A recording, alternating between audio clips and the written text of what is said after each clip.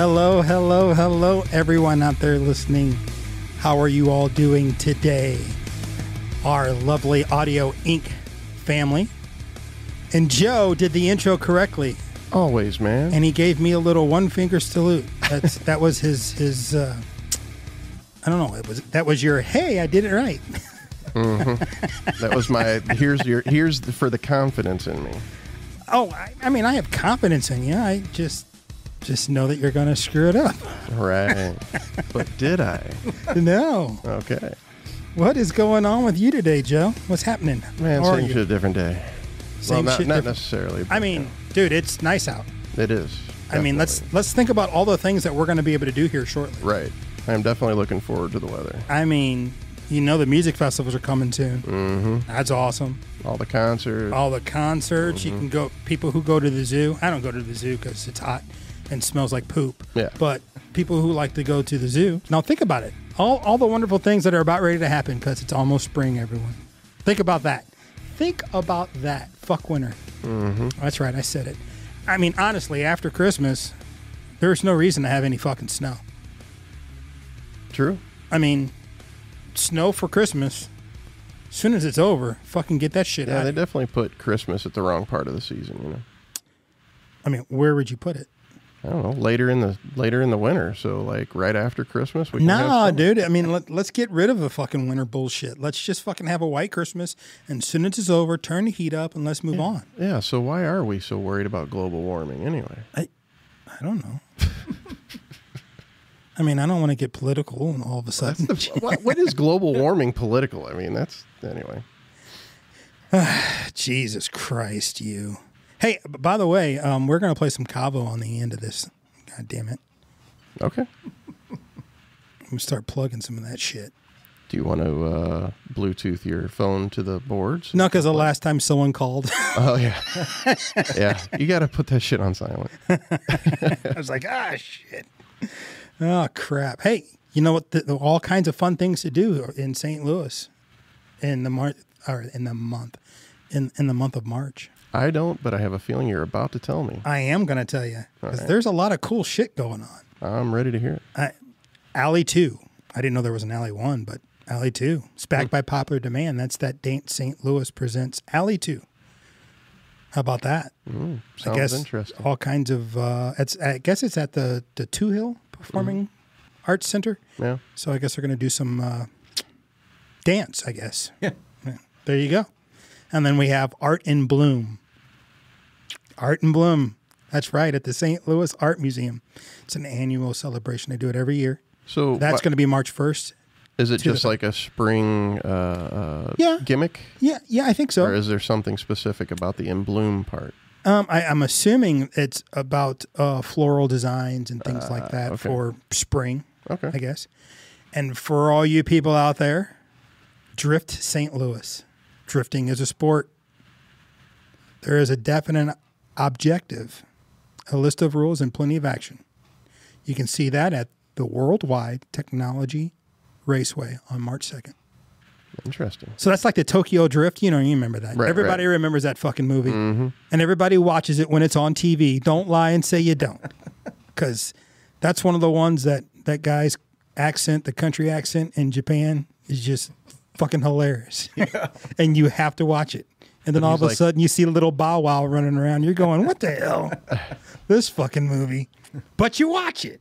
They had to do the Japanese version of Ludacris, you know. I never thought of it that way. Yeah. Holy shit. That is messed up. Little Bow Wow was replaced easy by Ludacris.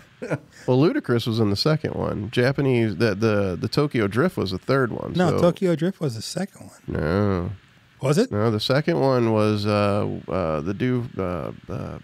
I could be wrong. I don't know. God, what is his name? Yeah, I because I've seen 1 and 2. The third one, when they started doing the Tokyo Drift, that's where I kind of watched half of it and didn't anymore. You know? Really? Yeah, because there was no notable characters. You know, like it was just the main character and a bunch of new characters. You know. I think Tokyo Drift was the more interesting one for me because it was just ridiculous. Yeah. But cool at the same time. Like the fact that they're racing in freaking car garages, and I'm thinking of you know, if you go to West County Mall and you think about that parking lot, you're going, man, I drift around this motherfucker so quick. It was definitely a more visually stimulating one. Oh, yeah. Well, I mean, now they fucking blow up jets and shit. Right. Volcanoes and shit. So I think the next one's supposed to be on the space shuttle or the space station or some crazy shit. Wow. Hey. They're going to be drifting on the space station? I guess. They're going to be on spaceships and shit because they keep taking it up a notch. They're going to drift spaceships. Going to be racing on the moon and shit. There you go. Yeah. And I'll be honest with you. I don't think I watched the last 3 or 4 of those. Neither have I, since Tokyo Drift. Yeah. But every time I see Tokyo Drift, I watch it. Yeah, I watched half of that one. Yeah. It's just one of those ones. I'm like, yep, I'm watching this. And I'm going to hate myself for it, and I got shit to do. But I'm going to watch this goddamn movie. Oh, shit. That's funny. Well, I'm going to go ahead and jump to Lukcan, if that's okay. Absolutely. We have a very special guest with us today, Lukcan Cleveland. How's it going? How are you, sir? I'm all right. I think you got it spelled incorrectly. Is that right? No, it looks right. Let's see. Oh, you're missing an L in Cleveland. It's spelled just like the city. I am such a... See, I'll fix that in post, and I'll take this out because you guys will never even know this happened. Oh, that was fun. We have Lukcan Cleveland. There it is. Hold on, give me a second. That's all right. And I'm just that asshole to point it out. God damn. I'm glad you did, actually. So there you go. All fixed. Look at that. Beautiful. Well, we're very excited to have you here, man. Hey, I'm just as excited to be here, man. Right on. So tell me a little bit about yourself. Where are you from? So I'm originally from a little town called Redbud, Illinois. It's about roughly an hour from here, but now I reside in Evansville, Illinois, right by the Kaskaskia River. Redbud is famous for a bar. Like a lot of my buddies play at. Right. What's the name of the place? So it's a recently new bar. I mean, it's been there. Let's see, how many years? Probably like about 2000. I'm thinking when I played there. So Vice is the name of the bar. Vice. But I'm thinking the last time that my band played there, my full band, was 2016. This is before they built the big stage they got. They had the sound man they have now. Okay. There's a video of us floating, I think 2 videos of us floating around Facebook where literally all they had was a corner stage. It was like a riser stage, and we were on it, and that's it. Gotcha. That's because it used to be called a different bar called Willie's, like for years, and then that guy sold it to the guy who owns it now. Gotcha. You know, but yeah, the point has made it huge. I mean, you know. Yeah. Teenage Dirtbags plays there a lot. That's it. Yep. Chris from Cavo plays in that band with Moon. Really? From Greek Fire. That's awesome. And Chris's other cover band, El Scorcho, plays there. Oh, yeah. And Casey and Chris are from Cavo are both in that band. That's cool as shit. Yeah. So that's how they keep themselves busy. I, on the other hand, play in a Santana tribute band. I'm in another band called The Poor with the old drummer from Cabo.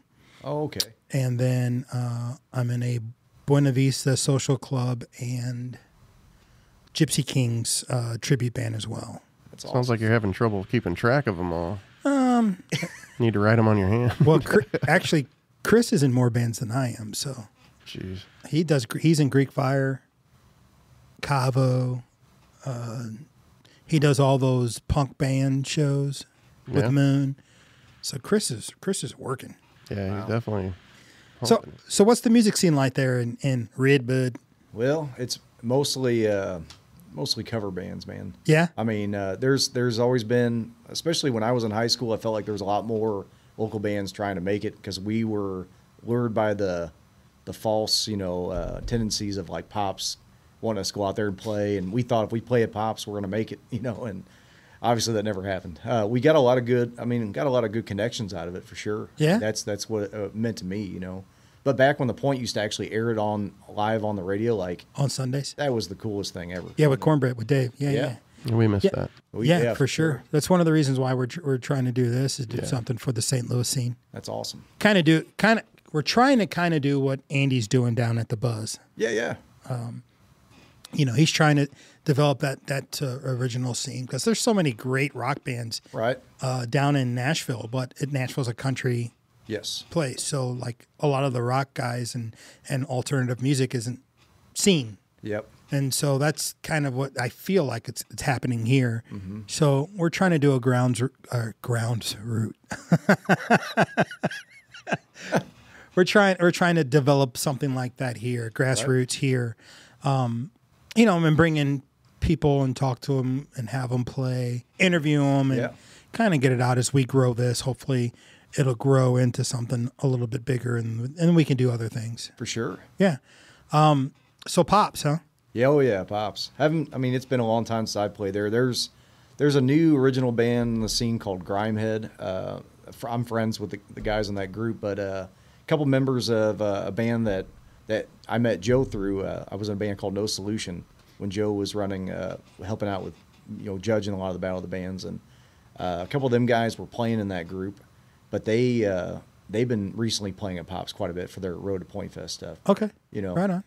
They're trying.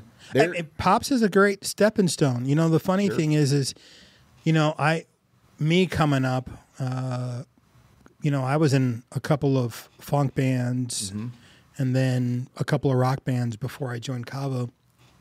We did the St. Louis scene, not the Pops, but we did the Del Mar. Yep. And that's the scene we were mainly in. But there's so many places to play in St. Louis. But you're right. Covers are, used to be, I should say. Covers used to be where you made your money. Like I was in Gargoyle Rain, Griffin and the Gargoyles, Mind Over Soul, one of my original bands I was in. We actually did covers so we had money to record our originals. Yep. So it's it's just one of those things where you got to do certain things to keep things going, and covers for a couple of the bands I was in was the means to make cash. Oh yeah. Well, No Solution, the band I was part of, we were like one of the first in our area, like a hybrid, because we get hired by the bars locally and we play covers. We throw in our originals, but then when we come to St. Louis, we play our originals. Yeah. And that's exactly what you said. We did that money-wise. That's what made our money. But we used to play at Cicero's, with that band, the Red Sea, when that was open. Oh. I don't even know if that's still there. No, that's gone. That's gone. That was probably one of the shadiest places. I think just because they had somebody playing upstairs and they're like, you're playing downstairs. We go down there and I'm like, I think we're going to get murdered down here. Just because like the stone pillars and everything. Yeah. It was a neat place though. You're way nicer than me. That place was not a neat place. Parms would steal from every band that played there. Really? I've never seen a guy blatantly cheat you in front of your face. Really? He'd sit there and have his clicker, and 3 people walk by, and he clicked that motherfucker once, and you'd be like, really? Whoa, dude. Hold on a second. Yeah. No, I got it. Oh. Hey. We I can't remember who got us that gig. It was through a promoter, so it wasn't him that we got hired through. But yeah, that's a whole different. We used to play for the Door. Oh yeah. And the place didn't really hold that many people, 150 people. But yeah. He'd say you had 40 people, and then that place would be packed. He'd be like, "There's more than 40 people down there." Dude. Oh, for sure. Good line. Yep. And you got paid for 40. Yeah. That's just how he did it. But dang. That place is gone. Yeah. We used to play with Cicero's. I think Cabo, we played Cicero's twice. Yep. We did our CD release and a showcase. I think we did our CD release of our second record. We did a surprise show because we were coming through. Yeah.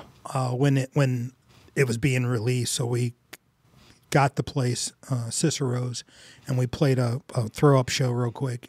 Yeah. And then we went right back out of town. And then I think we did our showcase there, or we did a showcase there for a label. I can't remember who was there. For some reason, that's we cool. played there. But Jay Mumbo was okay. Amazing. He ran that place. Trying to think of we worked with a lot of The Beard was one of the big ones we worked with. Worked with him a long time. Well, if you played at Cicero's, it went through Jay, I'm pretty sure. Him? He booked the whole place. What about what about Mancuso? No, it wasn't him. The Beard was the other. There was Mancuso, and then there was The Beard. There was somebody else too. Mike. That's at right. Cicero's?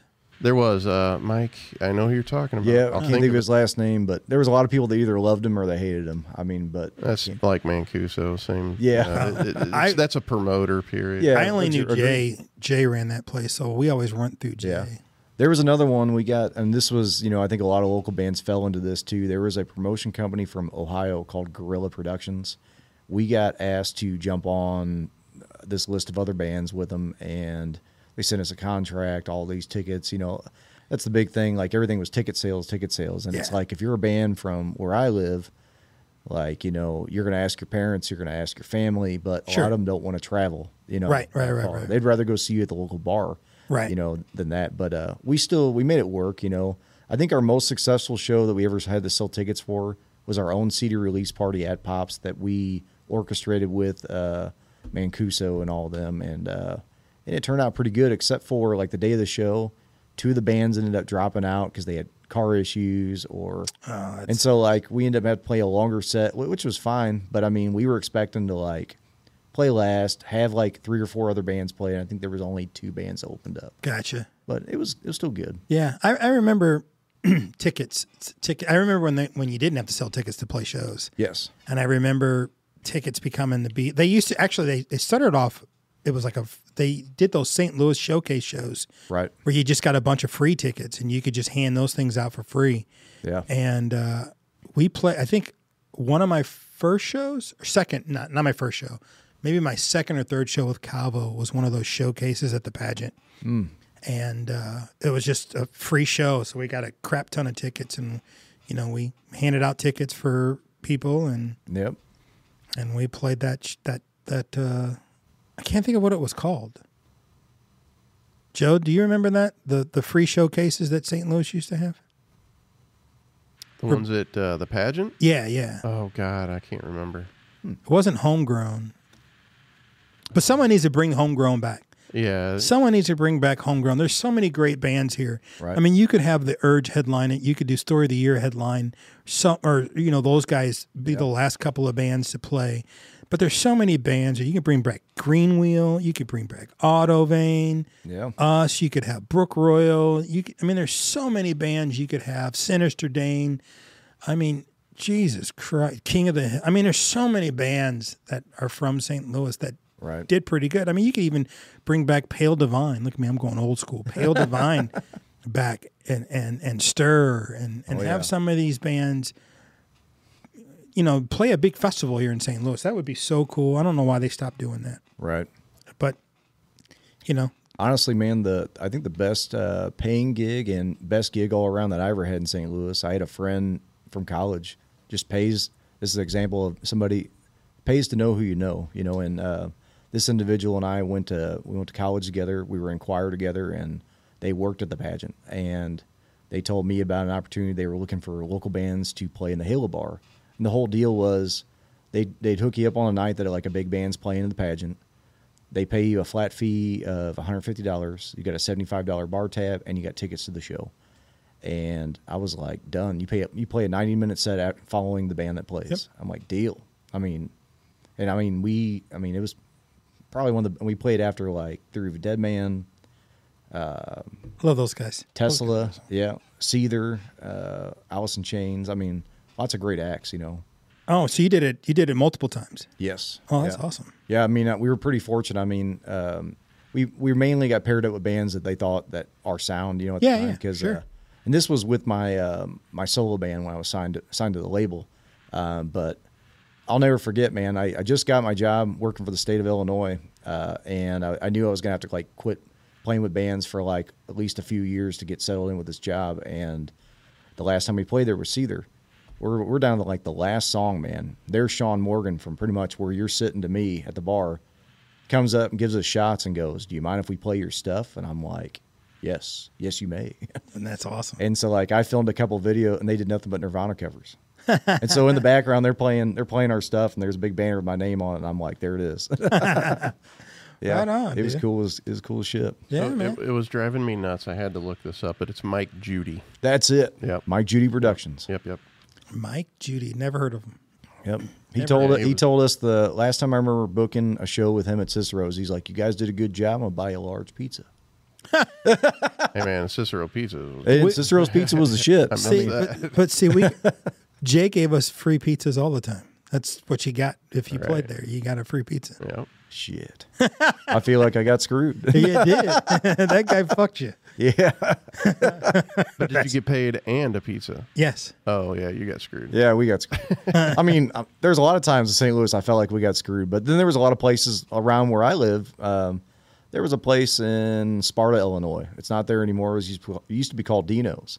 We used to always, when we did our covers, we'd always play The Boys Are Back in Town. I always think of that line in there, down at Dino's. I'm like, this is that place. Well, this guy, he had started out, we got free drinks every time we played, and then I think our drummer would out-drink him every time, so he would have to stop doing that. But it started out, I mean, just to give you an example of how much he was paying us, I think we were only getting paid, I think, $150, and there's 4 people in our band.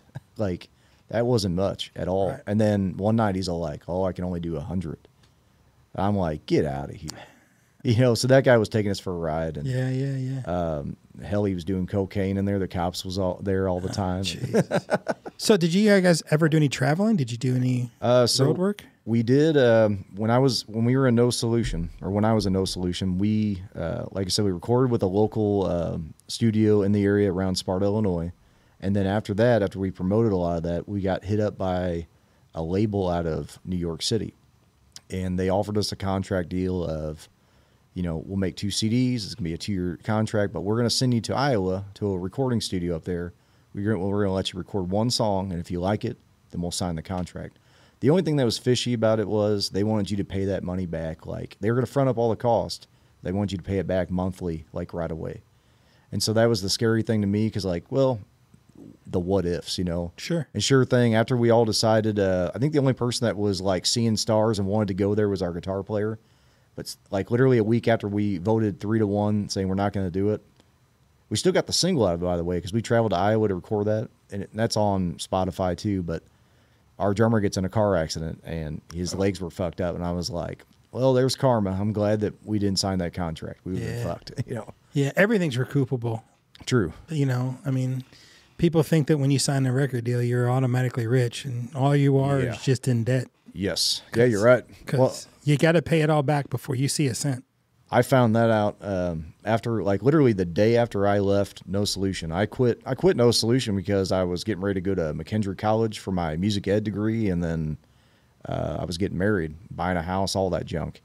Literally the next day, Tate Music Group out of Oklahoma calls me about signing a deal, and sure thing. I mean, the contract was legit. Everything was legit. I mean, but what bothered me was they were a Christian label, and I was like, you guys know I'm not Christian music. And they're like, we don't care. We're trying to expand our horizons. But a great example of a company that it was taking people for a ride, they were charging everybody like a $1,900 retainer fee. And if you sold 2,500 copies of your record, you would get that retainer fee back, which that seems, pretty good, something to work at. But other than that, everything in the contract was legit. There was no loopholes, nothing. So I went down there. I got everything I was promised. I got to record a record, got, a photo shoot. Cool time, But a couple of years later, I'd say 4 years later, the label went under because the VP and the president went to prison for extortion and embezzlement. Oh, sheesh. Yeah. Big deal. Holy crap. So it made me wonder what they were doing was they were taking advantage of people they thought they could make money off of and putting them through the wheel. But then these other people, they were promising hey, pay us the money. And then they probably just left them high and dry. Oh, wow. Yeah, no, that sucks. Yeah, we were Cabo was with Warner Reprise, and Tom Wally got fired. He was the president of the company, and that was our demise. He was we were his pet project, and so, and then we made a silly decision after that, but we won't go into all that crap. That's old hat. I get it. Old hat. Yeah. It's funny. Me coming up, I came up in North County. Yeah. And some of the places that I played when I was in a band called Plain Jane right out of high school. And I was with Boo Boo and Sonny and Little B. That's who we were. And we actually had label interest back then. Yeah. We sounded like a watered down, pop friendly version of Living Color back in the day. Like we had the song called All or Nothing, and Don't Turn Away. They were like hair metal band, but it was 3 black guys and a white guy. Yeah. But it was like hair metal mixed with like Living Color type. Right. And we got invited to go on a Sweatfest tour, but our drummer was still in high school. And the 3 of us were already graduated. So we could only go out on weekends. So we did this 9-month tour, the Sweatfest tour, with this band. They were called Valentine Saloon, and they were kind of like the Black Crowes. Yeah. Pretty much like it, a little more psychedelic, but like Black Crowesy. They were awesome. Yeah. And so we went out with those guys, and we could only do the weekends, and another band, Stoneheart, did the weekdays. And then when the weekends came, we would join that tour. They did the full tour. Stoneheart did the full tour, but we did the weekends only. So we would do Friday, Saturday, and Sunday, and then drop Little B off Monday morning, and he would literally walk in, grab his bag, and go to school. And we did that for 9 months, and we had label interest back then. And then grunge hit, changed everything. Right. But we used to play places in North County. There was Animal House that turned into Club 367, and then there was this one place called the Malt Shop, and it was this underage rock club that was only supposed to have like 100 people in there, and they would pack it with 200. Like the fire marshals came several times and shut them down. They wound up losing the ability to open up because they kept breaking the rule. Because we would play there, we'd sell it out. Plain Jane would play there, and it'd sell out, and then they would still let people in. Like, wow, that place would be so packed in that thing, it was uncomfortable. But it was always, a fun place to play. And there are other places, like Brian's Restaurant and stuff around the area that we would play too. But it's funny because we didn't know about the Del Mar, and then we didn't know about downtown until later. Right. Like then we're like, oh wait, there's clubs in Del Mar? Yeah. Wait, there's clubs downtown? And we started playing Bernard's Pub downtown and a couple of places, Kennedy's, and and then we, Mississippi Nights we knew about, but like you don't play Mississippi Nights. You got to be a big band to play Mississippi Nights. And then you realize that they had all the local big bands in St. Louis were playing Sinister Dane and Broken Toys and The Eyes and The Urge. They were all playing these places. And so we were like, holy shit, this is a different. So it was like a really quick grow up. Like we grew up really quick realizing, hey, we've been isolated in this small spot for a year and a half, 2 years. We were missing out on this whole expansion of original music. Oh, yeah. And it was really cool to get into that. So is that kind of what it's like growing up in Redbud? I mean, it's, as far as the scene down there, there's not that many different, as far as like venues for original music, the last couple of years, there's only been like one new venue besides Vice's that opened up that's really welcoming to original. Otherwise, it's mainly covers. How many cover places are there? It just depends. If they're a bar and they hire music, they're hiring covers. Covers. But mainly because, they're patrons. That's what that's what they're wanting. Gotcha. Which is, nothing wrong because there's a lot of times, especially with the new kind of direction with me pretty much being playing solo acoustic nowadays. Yeah. It's kind of shaped my music in a different way now too. So like I'll be playing something and maybe it might be the same style and then I'll just throw in my originals and they won't even notice, especially if it's one of those places where they're not acknowledging you. They're not they're worried about their conversations. Yeah.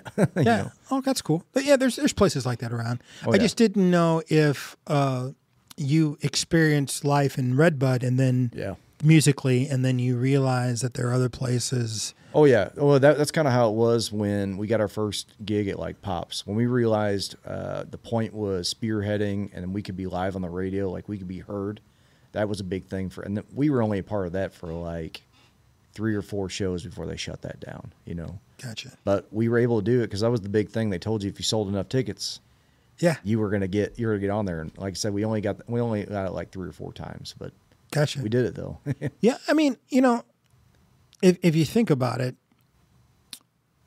bands, it's weird because you came up when DJs were a big thing, like, because like when I was playing, there was bands, there were originals and covers. Like you would go down to the Landing, and there were originals at Kennedy's, Mississippi Nights, and then they were cover bands at Trainwreck and Fat Tuesdays and Boomers. Right. Bernard's Pub was still around, so you could play originals at Bernard's Pub. Yeah. And there was just a lot of places to go hang and chill, and then DJs started to be the thing. Yeah.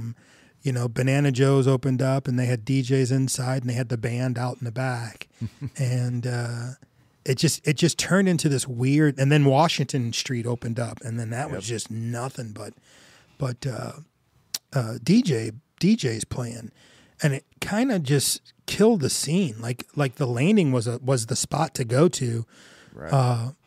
And then that just disappeared and just died and became nothing. So, when you think about,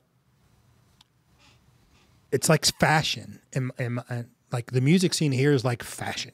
Right. It comes back because all of a sudden, when I joined Cavo, there was all these places originals were playing that you could play, and I had joined Gargoyle Rain, so I was on this cover thing because I was in originals, and it was difficult to find new places to play. We were playing the same old places, and so I was like, I'm just gonna do the cover thing for a while and not have to worry about getting people to come to the shows or whatever. And it was weird because like there were all these new places to play, and then Cabo, we did our thing. We were on the road, and we came back, and it was like all those places closed. Like it was like, what happened?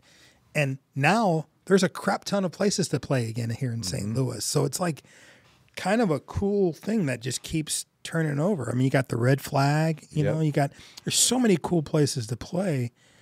I think that there is the St. Louis scene now, of course, COVID killed it. Yep. But I think that there is a scene, and it's building back up again. And there's places and people and bands to go see here in the St. Louis area and outside of the St. Louis area.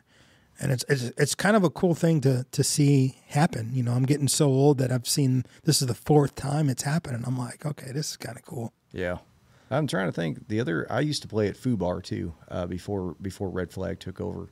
And then on Soulard, we played at a place called Heartbreaker Saloon. Played there a couple times. Yeah, Soulard. Yeah, I didn't know of a lot of original places in Soulard until they had like a lot of the blues guys would go and play down in Soulard. This was the first time we've ever been in a place where they told us that women would get up on the bar and dance and stuff. And I'm like, is that going to happen? They're like, oh, not tonight. And I'm like, shucks, not for us, Yeah, Soulard's a cool little spot. They have a lot of blues guys that play down there and stuff, and Jeremiah Johnson, and some guys. They all play around. Killer guitar players.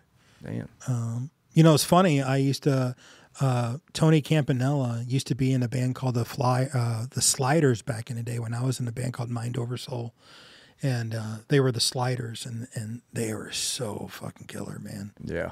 We played a couple shows together. The guitar player, John Rudebeck, in Mind Over Soul was murdered on Del Mar.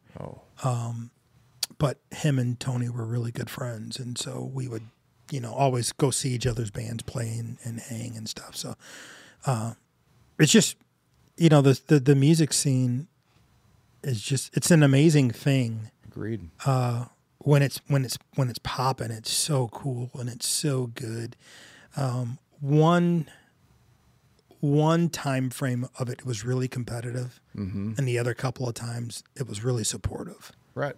And the competitive one, I'm going to say, was when I joined Cavo. It was kind of competitive for a little bit there.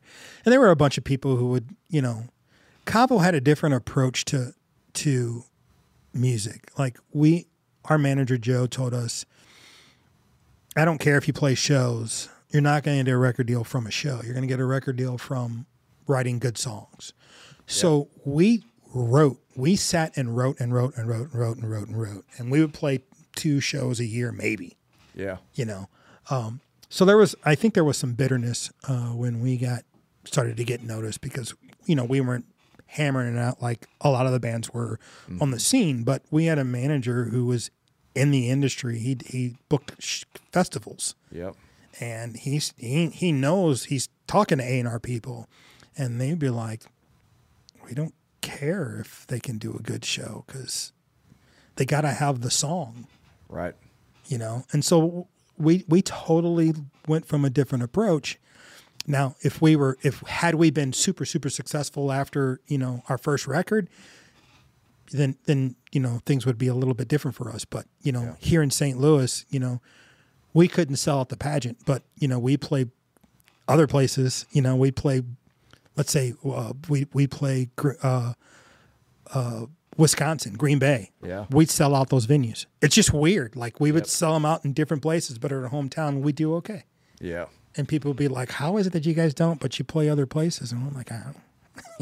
The scene has just always been so fickle around here. You know, you nailed it earlier. Like, there's a lot of people, the recording studio, the guy who runs it around in Sparta over there, you know, he's an old fogey, bluegrass, blues, you know, that kind of music. Yeah. And he claims that most of the music around the area is always metal or hard rock. And I'm like, you're right to an extent. I said, but I said, now that I'm more of a solo guy, like, I'm seeing more of the other side of it, you know, the other artists. But it's crazy because the band I told you about earlier called Grimehead, they are strictly originals. Like, they will not play cover shows at all. That's all they want to do, which that's a cool thing. Yeah. But if you're wanting to do nothing but that and make money, it's like you probably should, just so you can earn some. But it just depends, you know. Well, Cabo, we didn't do covers. We weren't a cover band. We were an original band. Right.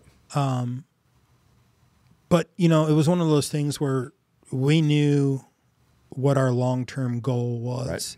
And we were like, you know, we have jobs. Yes. So we're not going to make money from playing clubs around here. If we make money, we want to make money on the bigger side of things. Yes. So we're going to invest our time into writing music and creating songs and, Yeah.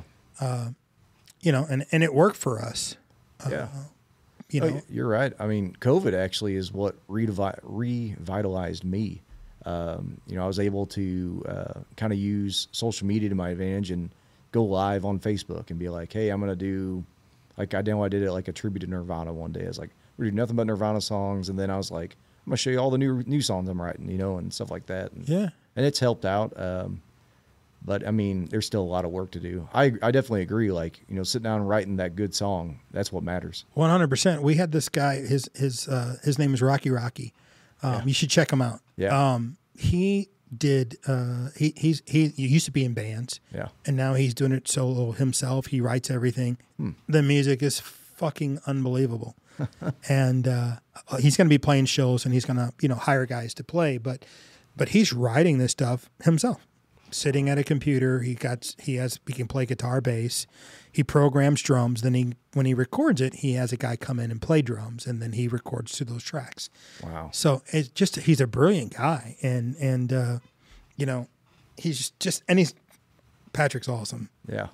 But you know, it's just one of those things, man. It's the people who. And I'm not trying to offend anyone, or I'm not trying to say one way is better than the other. Right. But people who are determined and figure out a way to do what they want to do, because he wanted to do music, but being in a band, you and I had talked about that earlier. Yep. Trying to get people all on the same page, available at the same time when you get to be our age, where people have families and kids. Yep. I couldn't imagine trying to book a tour with a drummer in Nashville who's, you know, sometimes on the road with Jim Blossoms and other bands, a singer who's got 5 kids, a guitar player who's in 7 bands and has a kid who's in high school as well. You know, it gets difficult to try to book studio time. I couldn't imagine what it would be like if, you know, we were out there still touring. Yeah. You know? Oh, I'm definitely with you. I mean, that's kind of why being an actual solo artist now. But when I got signed to that label, like I think I booked a block of time. I think that's later that summer. I think And I went down there in 2012 to go record, but it was just me and the producer. When I get in there, the producer's like, so you're going to record everything on this? I'm like, yeah. And he's like, what about drums? I'm like, I figured you can get me somebody to do it. And he's like, well, I'm a drummer, but how about sample drums? You okay with that? And it's the first time I heard that word. He's like, it's okay. Have you heard Finger Eleven's new song, Paralyzer? He's like, that's all sample drums. I'm like, get out of here. He's like, yeah. He's like, we can make it sound just like a real guy's back here. Yeah. And sure thing. I mean, I recorded everything but the drums. And when we got done, I was like, this is killer. Right. Good job. But now I'm wanting to do like an EP of just kind of like taking everything a step back and doing everything acoustic. And almost kind of like Bob Dylan's first couple of records. I kind of want everything to just be, if it's going to be a good song, it's going to be a good song with that stuff without effects and everything. Right. So yeah. I mean, a good song's a good song. Right. It doesn't. That's kind of my challenge, my goal to myself to see if like, all right, is the song going to be received well enough without a group, without all the show and bang, But, right. But we'll see. Well, it's cool that you're doing your solo thing. Yeah. One of the things that Cabo decided we're more of a studio band now. We're not. I mean, we'll play a couple of shows here and there. Yeah. But touring was. I mean, it's so expensive to tour. People don't understand how expensive it is to tour, and so now we've set ourselves up to just specifically just do studio. Like we're in the process of recording. We just finished our third EP original, and we started our fourth EP, which is a cover of the 90s. And so we all picked song a piece to record from the 90s. That's cool. And we're in the process of recording that thing. And then we're going to do another original EP and then another covers EP of the 2000s. Wow. So we just decided, we're just going to continue to do music and we'll release it and we'll be a studio band and we'll play shows because we like to actually play in a band together with each other. Yeah. And some of our fans are wondering, why we're not touring and stuff. And it's just. Well, the market's changed, it's changed so much that I think you're exactly right. You could just sit at home, release music, so many times a year and you can make money that way. Right. Because really at the end of the day, the fans are really looking at when are you putting out new music? I was just talking to my wife about that the other day, like, thinking like when we were following Seether pretty heavy, like I noticed that there was a 3-year gap because they would tour the shit out of a record. But then you wouldn't get a new record for like a long time. Right. You reminded me though, one of the things I'm doing like on the cover side of things that I noticed just to show that like I like to have fun even with covers because there's a lot of cover bands in the area where they play the same set every night, the top 40s, whatever. They never switch it up. I'm kind of anal. Like I want a different set all the time. And so I was telling someone the other day, like I know over like 600 something cover songs and I do that on purpose. So it's variety. Like you don't know what you're going to hear. Right. But one show I do a year now that I started doing was I asked one of the local bars around me if they'd be all right if I did a theme show where I would like, I started out with the 90s. It was all 90s music. And then last year was 80s. 80s, like I dressed up, I had the zebra pants, the hair, did everything, but it was all acoustic, so it was a different take. And I told everybody, it's like, you're going to hear songs that nobody even wants to touch acoustic, like Eye of the Tiger acoustic, stuff like that. And then this year, we're doing 70s on the 7th. And so in September. Oh, that's cool. And that'll be cool because 70s is one of my favorite genre, decades of music, lots of good stuff. Yeah. But yeah, there's a lot of bands. And the other thing is too with cover bands, everybody wants to play it exactly how it is on the radio. Why not transpose stuff? Why not do it in different keys? And nobody wants to do that. Yeah, you know what? You have to do it well though. Yes. Like, you're right. There's a couple. Like, if you listen to, I don't know if you've listened to any of our Cabo, or any of the covers that Cabo's done. I listened to the Police one. You guys Synchronicity too. Yep. See, we did that one just like it is. Yeah. And there's nothing wrong with that at all. Well, we did that for a reason. Right. Because to me, that was my song pick, and the Police is sacred. Oh, yeah, for sure. It's one of those ones where you can't do this one wrong. But then we did Drive by the Cars. Yep. And we did it different. Yeah. Need to check that one out. Yeah. Yep. It's funny. a couple of bands that I like. I've seen, Nothing But Thieves. You've ever heard of those guys? The band Nothing But Thieves? I think so. They've done a cover of I Need a Hero. Mm-hmm. Like, I need a hero. Yep. They did it, and it's slow, eerie, and creepy as shit. And it was played on the Vikings television series. Yeah. Oh, dude. Yeah. Talk about taking a cover and making it your own. Right. Oh my God, knocked it out the park, dude. See, I don't really change them necessarily from like the vibe they have. It's more for like from a singer's point of view, just dropping it down to where you can sing it. So you're not straining. Sure. And it's crazy because when you're playing at the local bars and whatnot, your average person probably won't even notice, but. Right. Speaking of songs, I think we have one of your songs. Let's do it. Can we play one of your songs? Yes, you may. Joe, can we? Oh, look at that. Joe's on top of it. Bam.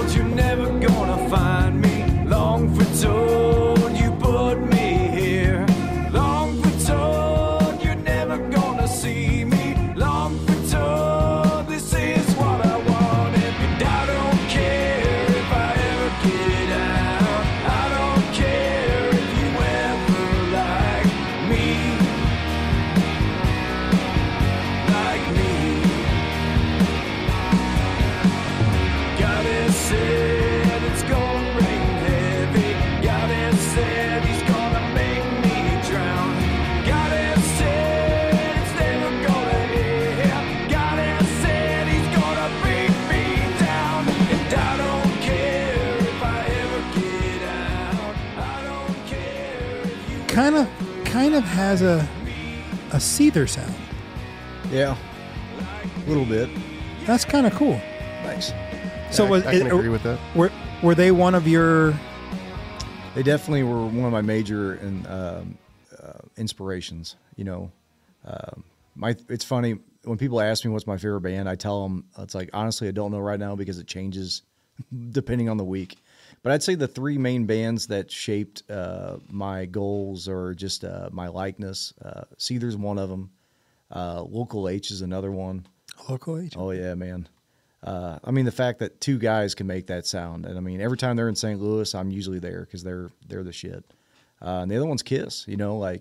Just love the fact that everybody in the band can sing. Everybody can songwrite. They just... Even their bad songs were good songs. That's what's crazy. It's funny. Def Leppard's my favorite band. My sister got me into Def Leppard as a kid, but they're hands down. I started liking rock and roll because of those guys. Right. So, but my favorite bands are, I have so many. I'm like you. I have so many bands, but two bands let me know it was okay for me to play rock music because I grew up in North County. Yeah.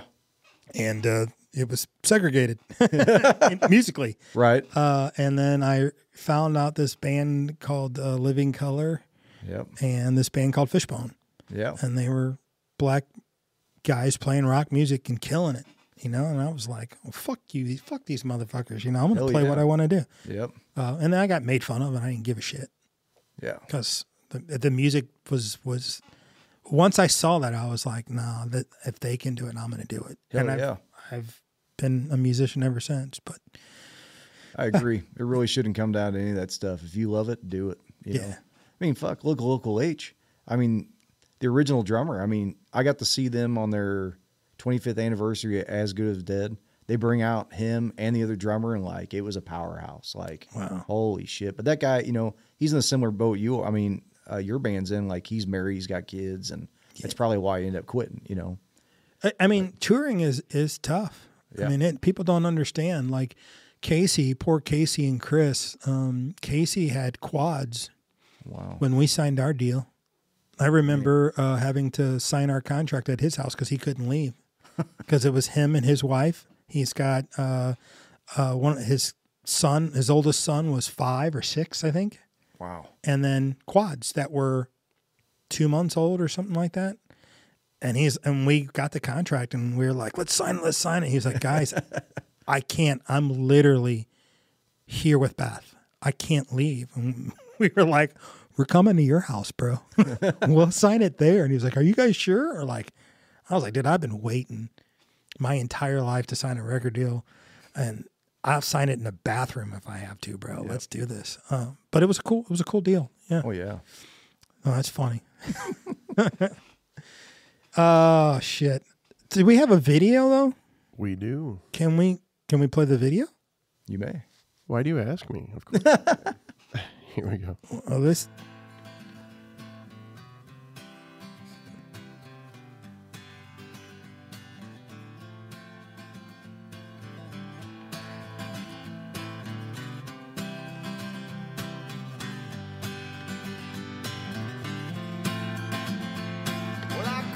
Trying to be something great. I didn't ask for any help. Yeah, my mistake. My pride was always getting in the way.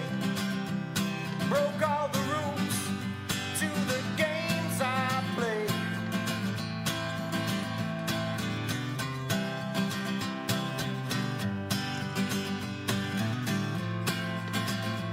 Well, I'm sorry to the people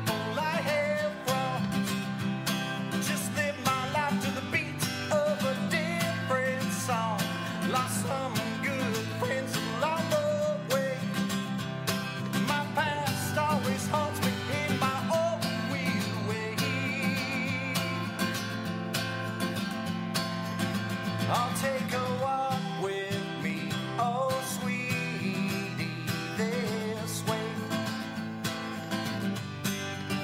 Let's walk down this road hand in hand, always. You're the only one who knows me. Yes, your gentle touch sets me free.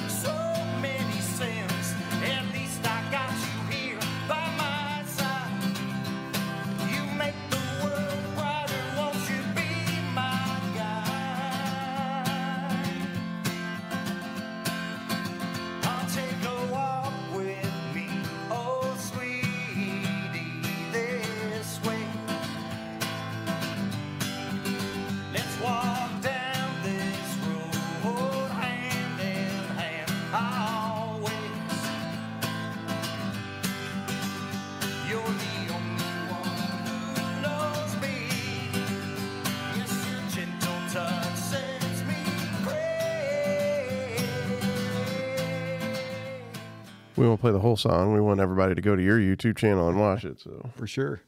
Dude, so this was you said this was for a Tiny Desk concert contest? Yeah, for NPR Music. When do you know if you won or not? So I have no clue. I keep checking the site every day.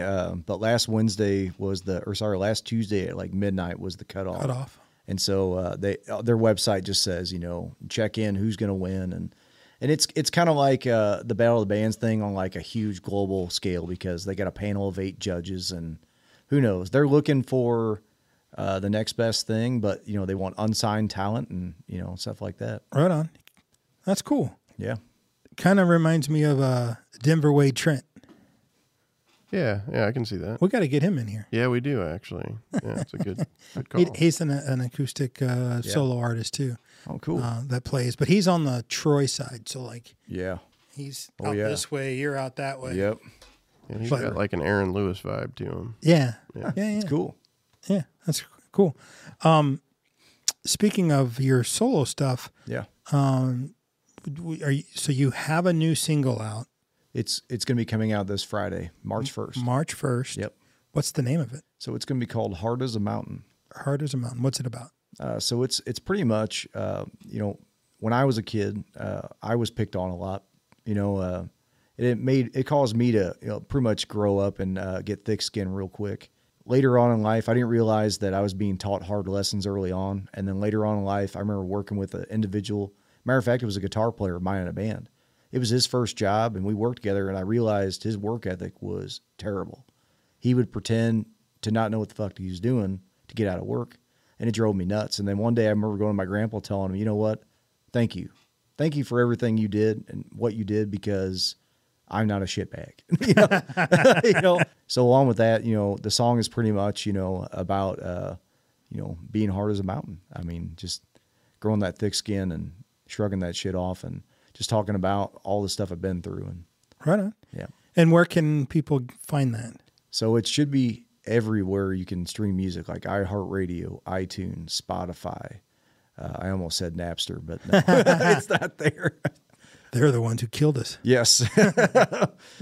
But I mean, it's the big ones like I think it's on Pandora as well. Okay. You'll be able to even, like, if you got Snapchat, Instagram, Facebook, if you want to post a funny video, you can even sample that and put it on there. Oh, that's awesome. So it's, Now, let me ask you this, because, the funny thing, people don't buy records anymore. We know this. Yep. Cavo, we release ours. We're doing EPs now, although we're talking about doing a record next year. Yeah. Doing something we've never done before, which might be cool. But we release them like every 6 weeks or every 7 weeks. Yep. The songs on it, and then the last song. When you get the last song, you've gotten the whole EP. Only because nowadays, if you release a record in 6 weeks, they're done with the record. Yep. If you release a single in 6 weeks, they're done with the single. Guess what? You have another song to release that they didn't get a chance to hear if it's good. Is that what you're doing moving forward? Or so my goal is to, depending on how the feedback goes with this, depends on. I do want to go to a studio and record a lot of these and see, but at the moment, I mean, I haven't been able to get anybody lined up to do it. But I do, before the year's over, I want an EP out. And so if I have to release singles throughout the year, that's fine. That's what I'm going to do. Gotcha. Because I'm definitely this year, I'm definitely focusing more on my original music more than anything. So cool. Yeah. Yeah. You can always do a whole EP, just release them every 6 weeks. Yeah. You're gonna gain the same amount of attention, except that attention lasts for 6 months rather than 6 weeks. I agree. I mean, it's not like, Shinedown, I say this every time because I love Shinedown. Those guys were amazing. We toured with them. They're super amazing guys, but they are our Beatles. Yeah. They are our Beatles. They have every record they release since they started has #1 hits. Yes. They grow. Every record's a little bit different. Mm-hmm. They're not releasing the same song. It's, it's a little different. And they just, 25 years, I think, of being a band, and they're still fucking banging out bangers, #1 hits. Yep. Nobody's doing that. I don't give a shit. No. Nobody's doing what Shinedown's doing. They are our Beatles. And, some people say what you want. Yeah. Secretly there's Shinedown songs that you listen to when you hear, you're like, oh, okay, that's a good song. Yeah. They fucking kill it. I love those dudes. Oh, yeah. Yeah, exactly. They've changed so much from when they first came out to what they're doing now, but they're changing to what's going on in the environment, 100%. And you have to. Just like I told you earlier, I love Kiss. Kiss did that. They knew in the 70s they had everybody with their show, and then the 80s they had to do the 80s hair metal thing. Yeah. And then they kind of changed a little bit more in the 90s, went more heavier, but I just think, the consistency of what Shinedown does, it's unheard of. For sure. They are just killing it, consistently killing it. Mm-hmm. And it's something to awe at. Every time they drop a record, I listen to it and go, fuck, these guys are so fucking legit. Yep. It's incredible. Oh shit! So I understand you're going to play a track for us live. Yeah. Do you know which song you're going to do? I think I'm going to do the single I'm going to release Friday. Oh. I think I'm going to go ahead and play that for you. Okay. Yep. Right on. Yep. That's exciting. Yeah. That's killer, man. Yeah. So are you nervous about the release? Or are you excited? What are your feelings emotionally? I'm pretty excited. Mainly because like I decided, last week is when I went through recording it and leading up to the NPR music contest thing. And so that kind of got me on the ball of like, let's put this out, let's get it going. And then like I came out with like exclusive merch, like the stickers, like the sticker I gave you. That's for the follow up for the single and to help promote it. Gotcha. So. And you do realize that the show airs on Wednesday and you don't release till Friday, so we'll be. Oh, true. So I don't know. Are you sure you want to do that? It'd be a sneak peek. Yeah. True. Yeah. I mean, we could just play half of it if you want and make it like a preview and a teaser or whatever and do something like that if you want or whatever you want to do. You know what? We'll do a different song then. Okay. We can do a different song. Just make that actually might make sense. Yeah. To do that. Okay. So this other one I got is probably more on just to give you an example, like you noticed a huge difference in songwriting between the two tracks. Sure. I've kind of changed a little bit more like a folk rock now, which still rock obviously based, but I feel like I have more of a connection out of my music lyrically and everything than I did with the other record, which is crazy, because I thought the other record was, the best thing I've done in a long time. And, but now I feel like if it's a good song, I think your soul is going to be into it. Sure. And, so I got another one called, What Are You is the name of the song. And it's kind of got the same kind of, alternative vibe as that, but just acoustic, so. Okay. Hello there. My name is Lukcan. I'm going to play you a song I wrote called What Are You?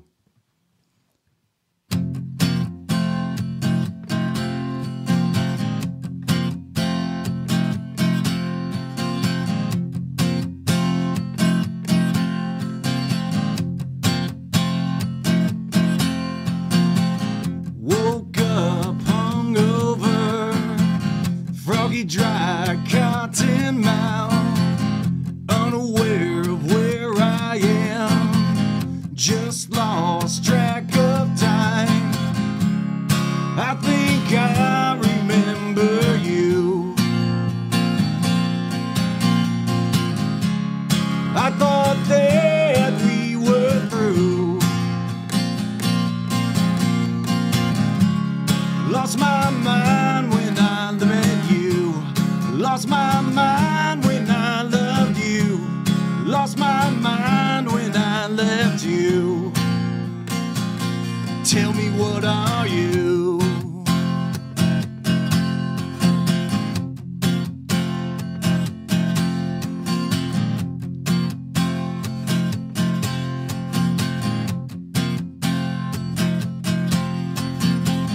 Lucid memories scabbed over my mind. It hurts deep inside. I recall that one time. I think I remember you. I thought that we were through.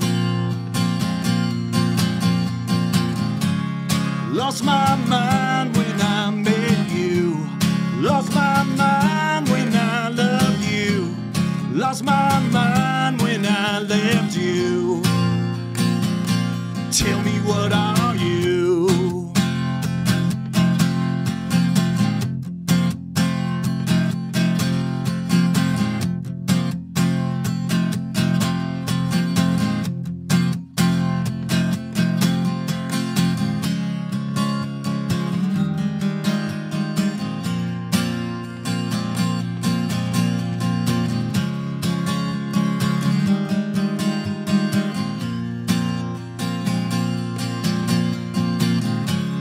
Lost my mind when I met you. Lost my mind when I loved you. Lost my mind when I left you.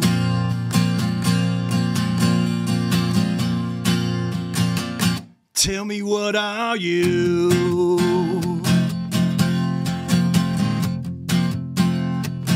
Tell me, what are you?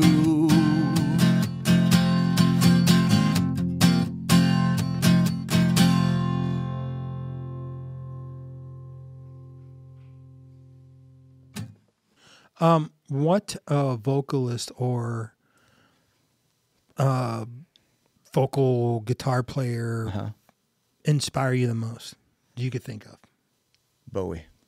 Yeah? Yeah, David Bowie. I mean, like I said earlier, like I went to school and wanted to be a music teacher, and I was classically trained, and I just love, he is definitely one of my idols too, but just the songwriting, if you want to pick somebody that changed so much, him, like his music was all over the place, and it's crazy, One of my favorite is Sting. Yeah. But Police is one of my favorite bands. Right. But Sting, when he left the Police, right. and he started on that jazz side of things, and I mean, those first 3 records are so unbelievably amazing. I mean, I listen to them still to this day. Like those are records. Actually, all of Sting stuff. I just put that stuff on I'll be cleaning the house, and that stuff will be playing. It's just one of those. He's one of those artists that I could just jam to. Yeah, Desert Rose was definitely a good one. Yeah. Can't Stand Losing You is probably my all-time favorite. Can't Stand Losing You. Police. I was talking about Post-Police. Okay. But yeah. What a great band, and what a great career after that band. I mean, he just knocked it out of the park. Yeah. For sure. Joe, is there anything else you want to?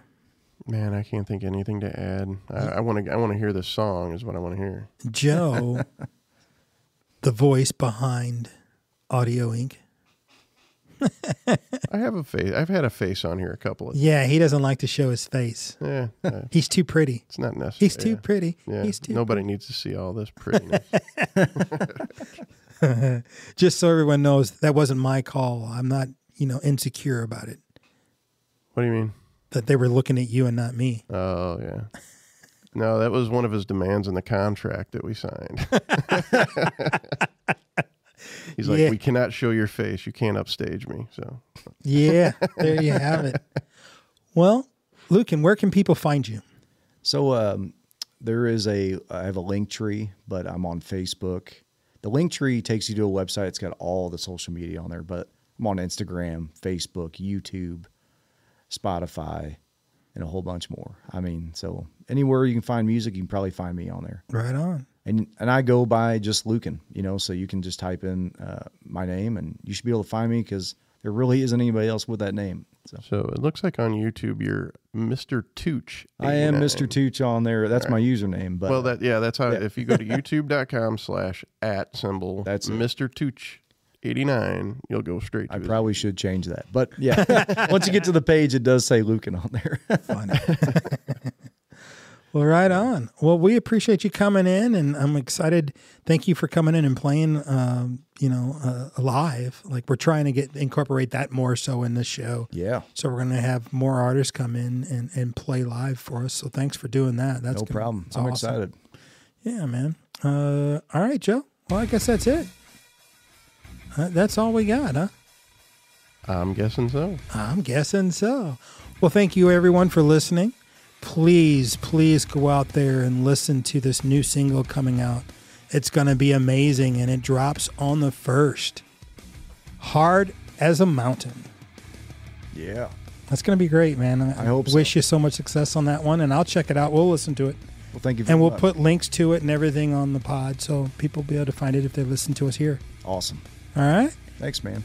Awesome. Well, this is the Audio Inc. podcast. Please follow us, share, and for all of our Audio Inc. family, please continue to listen, and we'll see you soon.